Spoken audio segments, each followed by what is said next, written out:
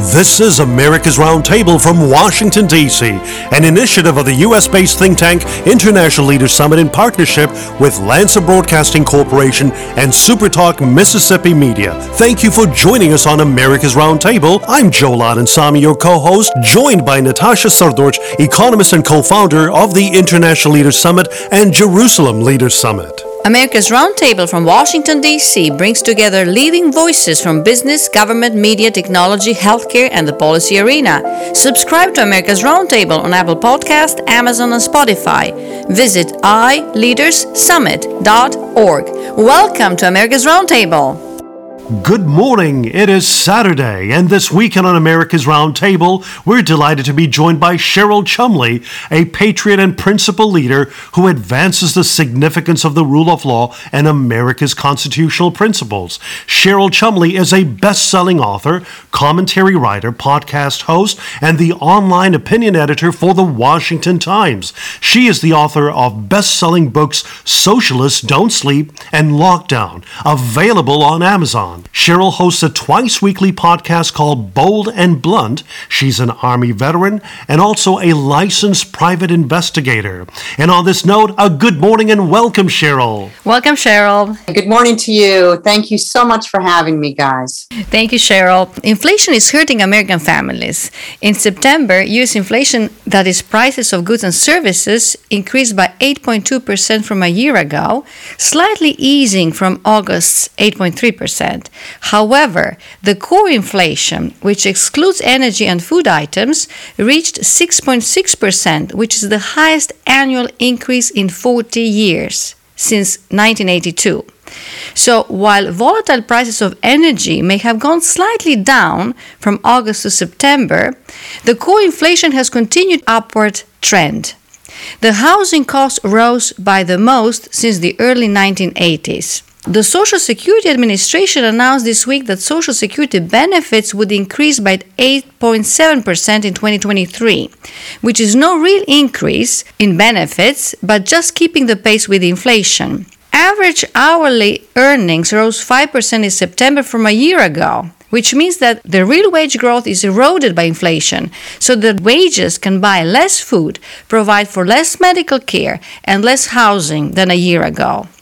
Cheryl, what is your message to our fellow Americans who have to reduce and adjust their everyday consumption and postpone their American dream of owning a home, and for small business owners who will pay higher taxes because of inflation? Well, my message to America depends on who you voted for in the recent election, in the presidential election. If you are watching right now and you voted for Biden, well, this is what you get with Joe Biden. And this is what conservatives were warning that you would get with Joe Biden. So hopefully, lesson learned, and come the midterms and 2024, your vote will be smarter.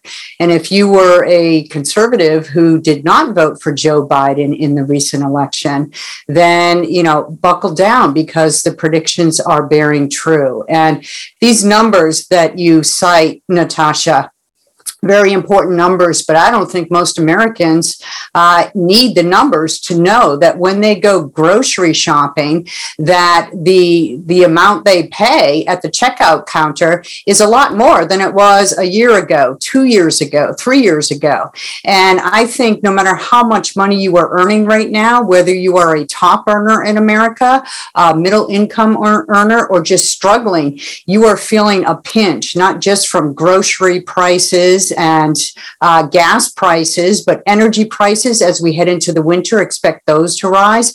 I think you feel that your money is just not going as far as what it used to. And so the message is, you need to consider when you go to the polls this November, think of your finances. Ask yourself that age-old question that Reagan himself first asked: are you better off today than you were? And then vote accordingly. Indeed, Cheryl. And I'd like to segue to America's waning leadership abroad, but also our domestic issues as well. And this past week, the Wall Street Journal, and I quote, days before a major oil production cut by OPEC, U.S. officials called their counterparts in Saudi Arabia and other big Gulf producers with an urgent appeal deal delay the decision for another month, according to people familiar with the talks? The answer? A resounding no. And a further quote, Saudi officials dismissed the request, which they viewed as a political gambit by the Biden administration to avoid bad news ahead of a U.S. midterm election on which control of Congress hangs, unquote. Now, this is certainly very disconcerting. In the run-up to the midterm election, President Joe Biden is using the office of the White House to threaten a longtime U.S. ally, Saudi Arabia. And Saudi officials stated that if they would not delay the OPEC decision by a month, that would weaken vital support in Washington for the kingdom. And this appears to be a political move to show up support for the Democratic Party rather than a strategic endeavor to help Americans on the long run. One would also surmise that this appears to be a blatant quid pro quo. And not too long ago, a president was impeached for much less than this. Cheryl, what are your thoughts when you review the communication between Washington, D.C. and Riyadh, the efforts to alienate a longtime ally and place Americans at greater economic risk while coddling Iran, a state sponsor of terrorism? Well, I think this Joe Biden administration is showing its utter weakness and fecklessness on foreign policy. And you can point to about any country, our relations with them now to make that point, but you ask about Saudi in particular. And so that's what I'll speak to.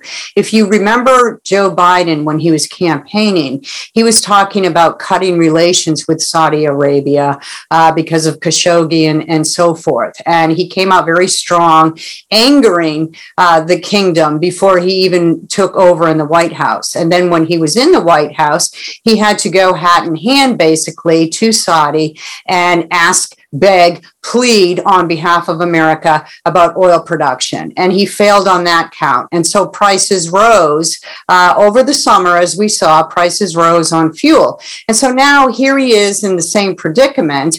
And again, Saudi is playing off, I think they're just playing games with this president because they know they can. And it's probably a little bit entertaining if you are a member of the Saudi government right now to watch how Joe Biden and this administration is just bouncing back and forth in the wind based on their actions. And so it just shows long term that this president on foreign policy, whether we're talking about Saudi and OPEC and oil production and gas prices for American citizens, or if we platform to North Korea, Iran, Russia, this administration on foreign policy is weak, and everybody in the world, particularly those with hostile intents against America, know that. Cheryl, in its own investigation, the Wall Street Journal found out that more than 2,600 senior executive branch employees from the Commerce Department, Treasury, EPA, Defense, IRS, SEC, Fed, HHS, and Interior owned shares of the same companies that they were regulating. In the Wall Street Journal article published this past week, Don Fox, an ethics lawyer and former general counsel at the U.S. agency that oversees conflicts of interest rules, was quoted saying, "Federal agency officials, many of them unknown to the public, wield immense power and influence over things that impact the day-to-day lives of everyday Americans, such as public health and food safety, diplomatic relations, and regulating trade." And the data is staggering. So from the Wall Street Journal's own investigation, they say that more than 1,800 federal officials reported owning or trading at least one of four major tech stocks. So Facebook's Meta platform, Google's Alphabet, Apple, and Amazon. Then more than 60 officials at 5 agencies reported trading stock in companies shortly before their departments announced enforcement actions, such as charges and settlements against those companies. Now, more than 200 senior EPA officials, which is 1/3 of officials, reported investments in companies that they were lobbying the agency, and so on. Cheryl, we can see a myriad of problems here with unaccountable administrative state that can be summarized in two major issues.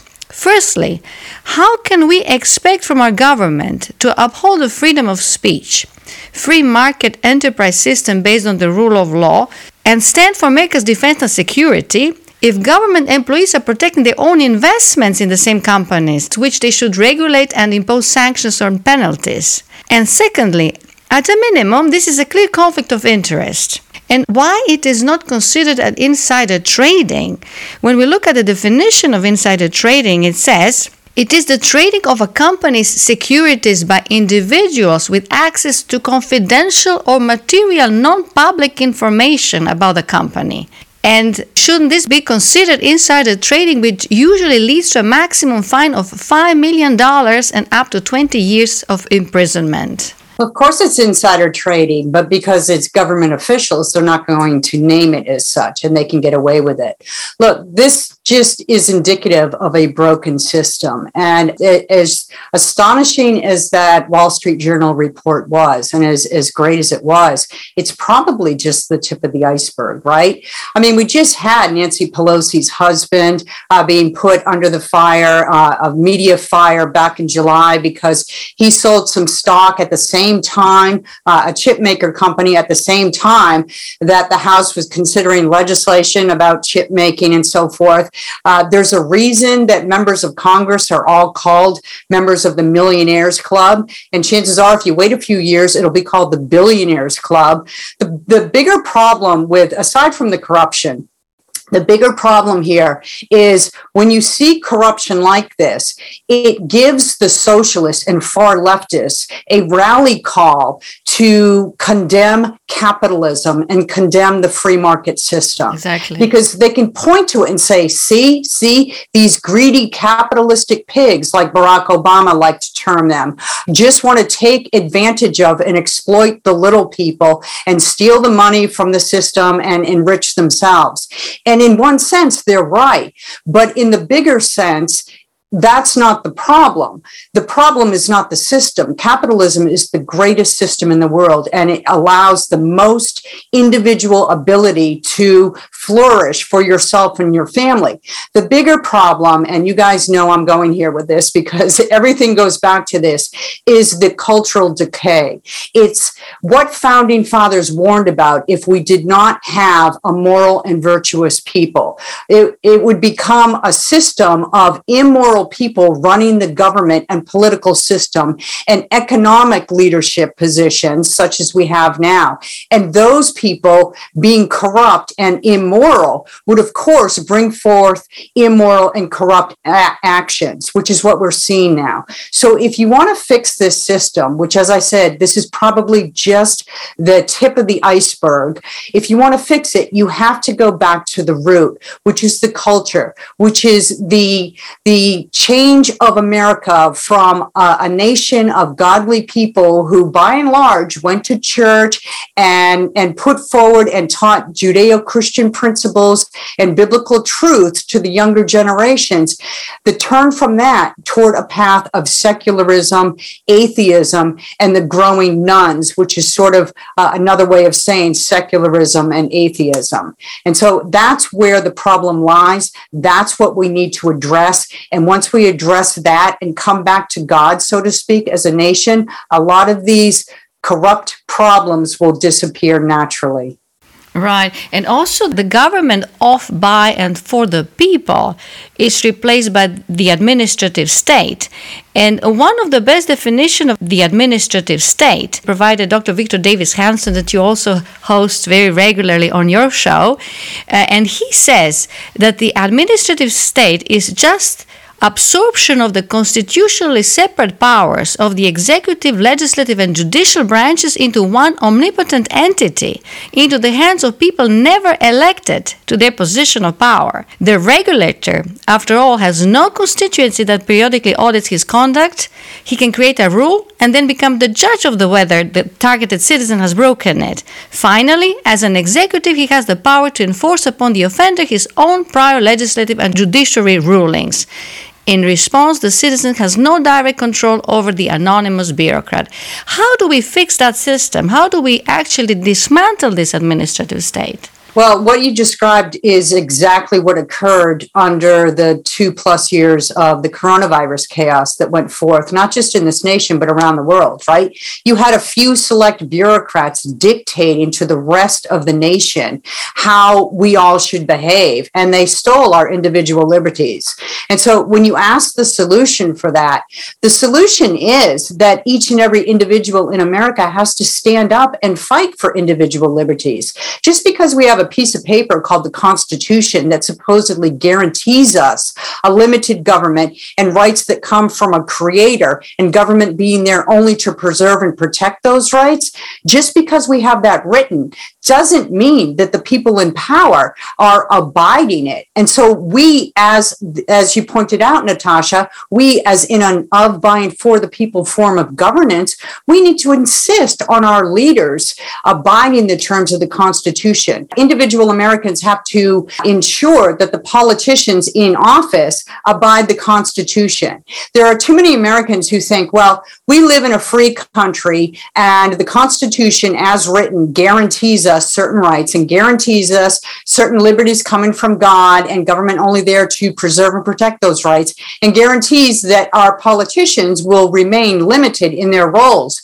But just because something like that is written in paper, which it is, doesn't mean that those who are elected to the leadership posts are actually going to carry out those provisions as framers intended. And this is why we are facing so many problems in America, and why you saw the tyranny under the coronavirus for the past couple years, because those in power went far beyond what the Constitution allowed them to do. And most in America actually allowed them to do that because of their fear over this coronavirus. So we can never put security and safety, including health concerns, above individual liberties. We always have to put those in the proper role of being subservient to individual liberties. And if we as individuals will make that sometimes uncomfortable fight, then we are more guaranteed of having a political system that's in its proper context, in its proper roles, government subservient to the people. And there's another example of encroachment on individual liberty.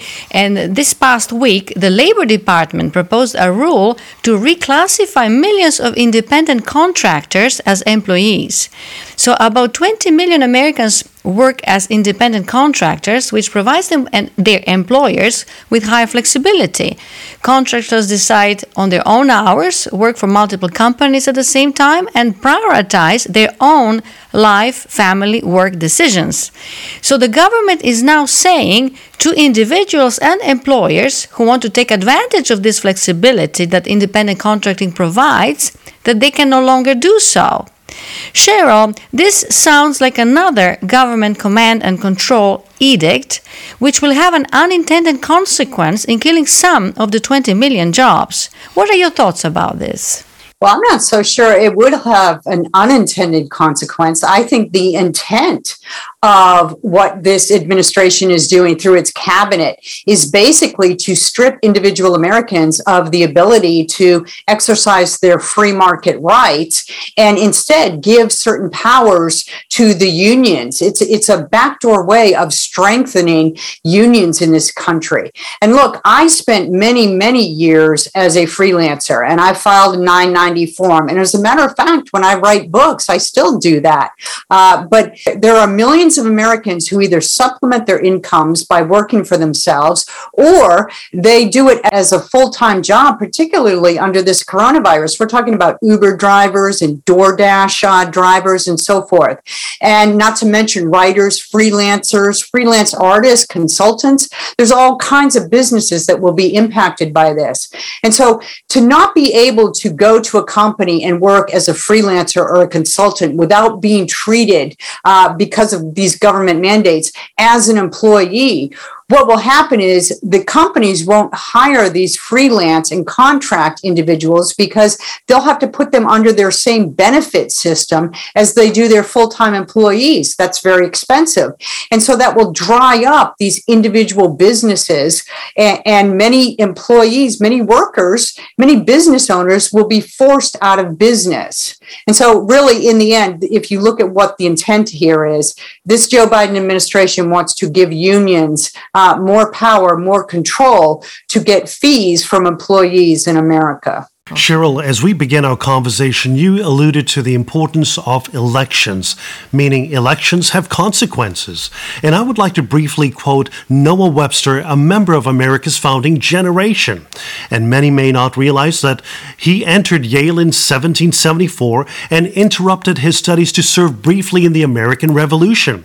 And he wrote on many subjects, including Sketches of American Policy in 1785, sometimes called the first statement of the U.S. Constitution.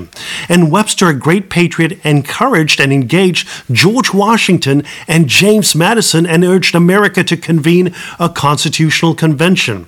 And I quote a statement he shared.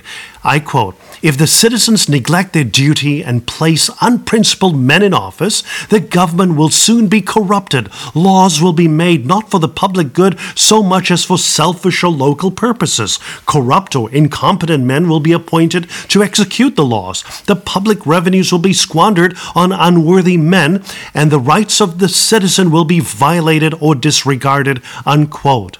And now, when looking at the 2018 midterm elections, Pew Research stated that voter turnout as a share of the eligible population was 49%. And indeed, elections have consequences. Cheryl, as America faces a great number of challenges, what is your suggestion? What is your message to Americans that are sitting on the fence? In fact, we know that there is a large group of Christians and conservatives that are concerned about America. They pray, but a great many don't participate. What is your message to them? You have to vote. It's your civic duty. There are countries around the world who would die for an opportunity to have a voice in the political system, like we sadly take for granted here in America. And you reference about the Christian vote, and I was about to go there in particular because I just had, as a guest on my own podcast, a guy that tracks the Christian vote in America, and it is sadly very low. And so this is why, really, we are facing so many perilous times in America, because those who know better, those who know how government is supposed to operate, how limited government is supposed to be in this country, and how rights come from a creator, not from government, how all those things are supposed to work together to secure American individual liberties, both now and in the hereafter, those segments in American society are sitting out the election process.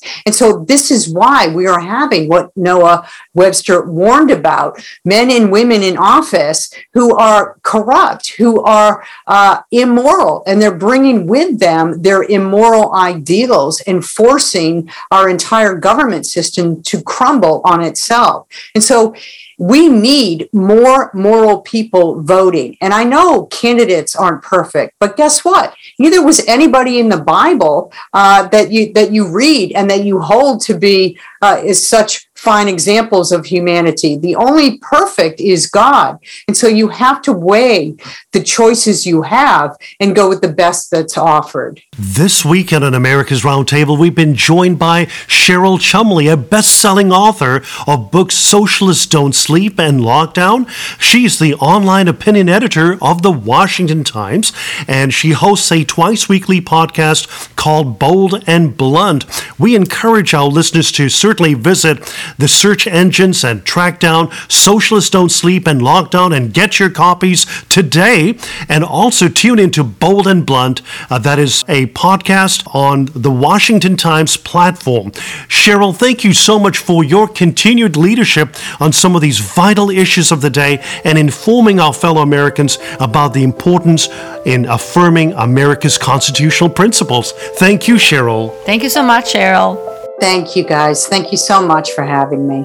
This is America's Roundtable from Washington, D.C., an initiative of the U.S.-based think tank International Leaders Summit in partnership with Lancer Broadcasting Corporation and SuperTalk Mississippi Media. Thank you for joining us on America's Roundtable. I'm Joel Adensami, your co-host, joined by Natasha Sardorch, economist and co-founder of the International Leaders Summit and Jerusalem Leaders Summit. America's Roundtable from Washington, D.C. brings together leading voices from business, government, media, technology, healthcare, and the policy arena. Subscribe to America's Roundtable on Apple Podcast, Amazon, and Spotify.